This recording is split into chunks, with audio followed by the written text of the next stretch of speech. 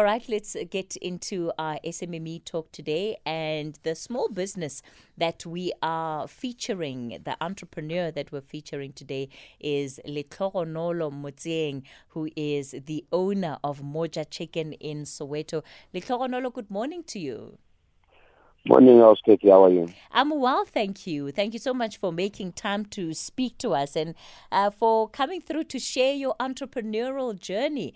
Where did it Yes. all start, Letlhogonolo? Well, thank you so much for the opportunity and the invite. Good morning to all your listeners. It all started in back in the 90s when I was 11 years old. So due to the circumstances back home, I was forced to start selling sweets just to support the family as I was growing up. So that's where the entrepreneurial skill started from. Then fast forward, I went to high school and then started doing other small businesses like started selling grilled gizzards, grilled chicken feet, and then later in the years moved to Joburg. Then I opened a cleaning business. That was in 2017, and then in 2018 I had the Moja Chicken idea that came in 2018, but I only started executing the idea in 2019. When you were, in primary school, because you said this is part of where it started, where you started off selling sweets, where did that come from? Was it something that, you just saw happening in the community and you decided to do it as well? Or did you have somebody in your family that was an entrepreneur? So how did you develop that? Hello, Letlhogonolo? All right, I'm not sure what has happened to Letlhogonolo there. It looks like we have lost him on the line, but Letlhogonolo Motseeng, he's telling us his story. He is the owner of the Moja Chicken chain. It's a franchise of a chicken in Soweto, and of course it's been doing quite well.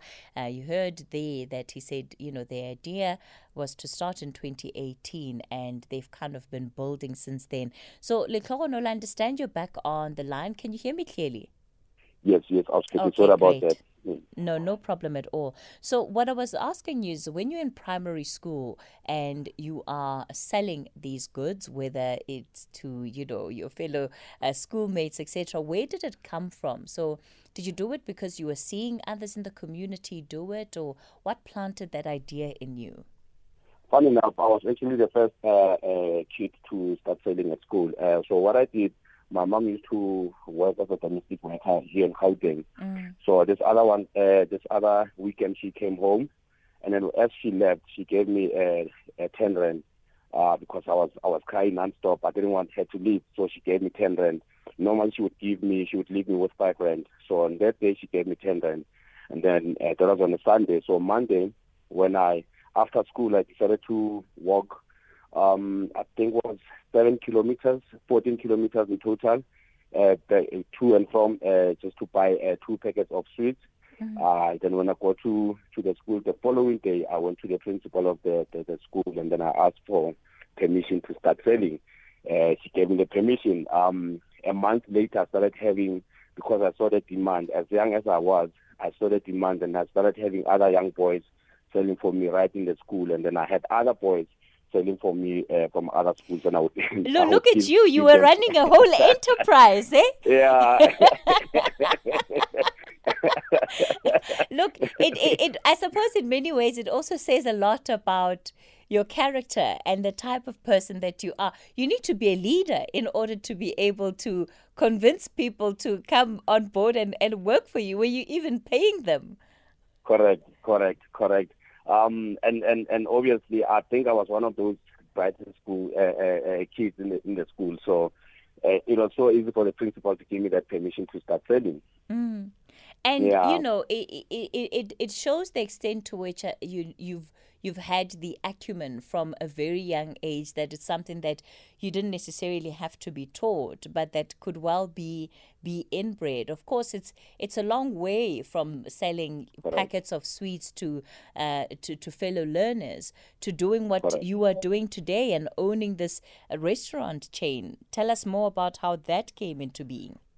Yes. So in 2018, I started doing research about the chicken industry because now the love for chicken now started kicking in me. So I started and, doing and, the and, and, research. and one could argue that you've always had it. You were selling gizzards and what else? Fried gizzards and hello, Letlhogonolo. I don't know what is happening with that line to Letlhogonolo. We keep getting interrupted. All right, let's take a quick break and we're going to try and get Letlhogonolo back up on the line.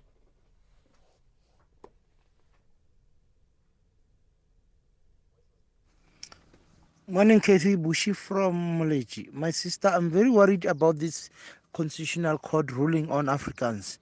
Very, very, very worried. Africans cannot take a second central stage to English when African languages don't even have a seat. So what should have happened is that Africans should have been relegated to zero with all other African languages, and then English be given a certain period by which all other languages should be developed to the same level of English, by which time then all the languages would be made official medium of instruction at all the universities in the country. I'm very worried. All right, so just some of your WhatsApp voice notes there. Apologies, I'm not sure what's going on with that line to Letlhogonolo. Letlhogonolo, can you hear me now? Hello, Yes, I can hear you. Oh, there we Yeah, go. I'm Okay, back. great. Yes. Okay, great. So I'm so sorry about it. Yes. No problem. Okay. Yes. So I was selling chicken feet, Mautwana. I used to grill them outside the shebins, but that was now, I think I was around 22 or 21. Yeah, so I started doing a lot of research around the chicken industry. So I discovered that chicken is the most consumed meat product in South Africa, and South Africa being one of the biggest consumers of chicken, and chicken being also the most affordable product. Meat product in South Africa. So I wanted to tap into that industry. So because when I moved to Joburg, I used to stay in the township. I stayed in Soweto and I stayed in the East End. So I saw a lot of chicken tags around the townships. So what I did, I took the same concept of the chicken tag and then I modernized it with my friend Letlhogonolo Serrero. We came together and then we created our own sauce, the Moja Chicken flavor. And by the time that you do that, of course, chicken is already a competitive market in this country. We don't have a shortage of franchises that are selling chicken. So obviously you can't tell me what's in your chicken, seasoning, etc. but when you say, the idea of chicken dust, because chicken dust is literally like authentic braai, Yes. It's just like it's got that homegrown braai taste and vibe. Okay. So are you saying that you basically try to ensure that that is encapsulated or captured in your products, in your stores? Yes. So what I did, I took the same concept and then I was like, you know what, I need to give it a different flavor. I need to give it my own flavor, but I need to give people variety of taste. People can choose. When you get to a Moja Chicken outlet, you can choose either lemon and herb, mild hot, or monster hot. We created those sauces from scratch. Then we went to a reputable company that manufactures sauces, and then we gave them our recipe, and then they tweaked it a bit. Then we had Moja Chicken. That was now in 2019 March. Then we started executing our first outlet in Soweto, which was in 2019, the 28th of September. That's when the first Moja Chicken outlet being executed. obviously, then the pandemic happened, the lockdown, and yeah. How difficult would you say it is to take a product that perhaps was doing well on a small scale to try and keep the quality of that product intact, but multiply it on a bigger scale?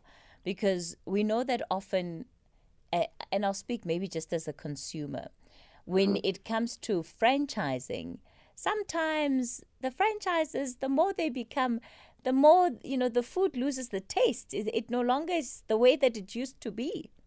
Yeah, correct. So I was very much aware of all of those things. So what I had to do first, I needed to do a SWOT analysis, and then I needed to apply the 7 P's of marketing, which will include product, people, physical evidence, placement, promotion, all of that, pricing. So what I did, I went to one reputable company that manufactures sauces. So every time we manufacture a sauce, for example, mild will stay the same. If we manufacture our own gravy, the gravy will stay the same. If you go to Soweto, you go to Cosmo City, you go to Begasfort or Elukwatini, where our outlets are, you can still taste it, the same taste across. That's how we make sure that we move with the consistency of the brand and the product.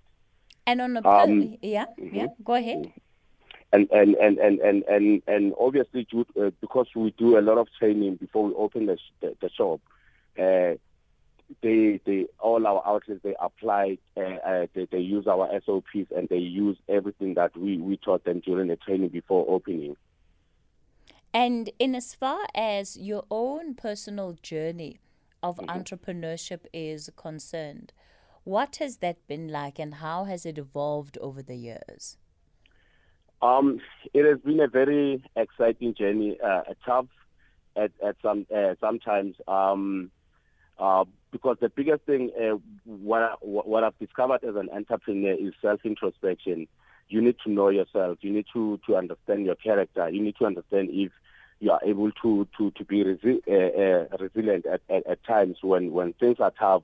How are you going to come out strong and still stand out and do what you want to do and do what you have to do? For me, it has been a very interesting journey. I slept in my car after opening my first store. Lockdown happened. I didn't have a place to stay at some point. That's now last year. I had to stay in my car. I was sleeping in my car for like 4 weeks. And I had to sell my car to make sure that I sustain the business. Remember now, before I started Moja Chicken, I used to be employed. I used to have my 9 to 5. I used to work for a tobacco company for 7 years, which I quit just to focus on Moja Chicken. So when all of that happened, I used all my savings to start up the business. Now I didn't have any other source of income. That was the only source of income I had. So when lockdown happened, for me to rescue the business, because I believed and I still believe so much in the brand, I had to sell my car just to make sure that I sustain the business.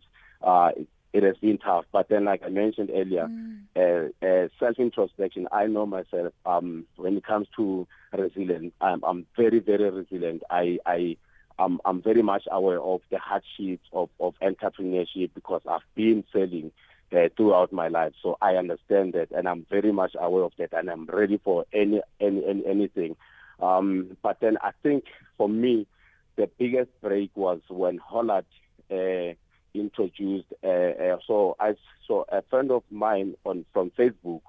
There's a guy that I know on Facebook. So what I did, my content on social media has always been Moja Chicken or my entrepreneurial journey. So I don't share a lot of things except my entrepreneurial journey or the Moja Chicken. So this guy sent me a DM, Chief, I work for Hollard. Hollard is doing, they want to do this campaign. They're looking for small businesses that they can share their marketing space with. Are you interested? If you're interested, here's the link. You can apply. So I applied. I used that link to apply. That was last year. I used that link to apply. I was shortlisted. Then I went through the vetting process. Luckily, I was chosen amongst the 12 small business companies that Hollard chose for the big ads for small businesses. through that Hollard campaign. So that's when things started shaping up again for me when Hollard came into my life. Yeah. Sure. Yeah.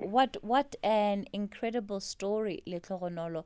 And, just during the dark periods, because your story will resonate with so many other South African entrepreneurs that have found themselves in that position. What actually kept you going?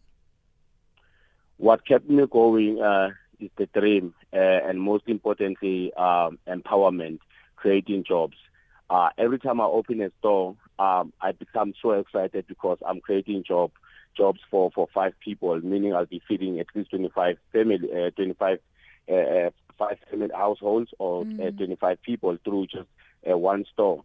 So that's what kept me going, because I come from a very, very poor background. So for me, when I see the next person getting a job, being able to feed their families, that what pushes, it keeps me going, and just having a dream of becoming the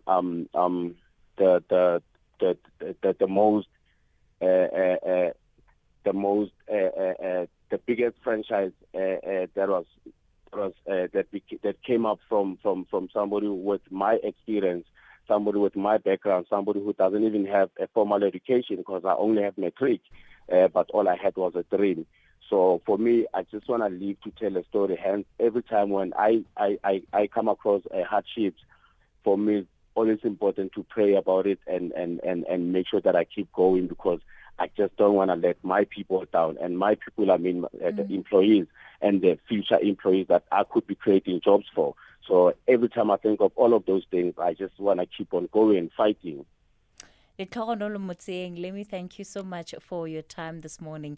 He's the owner of Moja Chicken in Soweto. What an incredible story. What a resilient human being, and a story that will resonate during this time, because it shows that, yes, there are hardships, there have been hardships, but there's still reason to hope, there's still reason to believe that things can get better. And Letlhogonolo becomes a shining example of that, of what's possible when you continue to believe in the dream despite the odds, and the odds can really get quite tough. It's just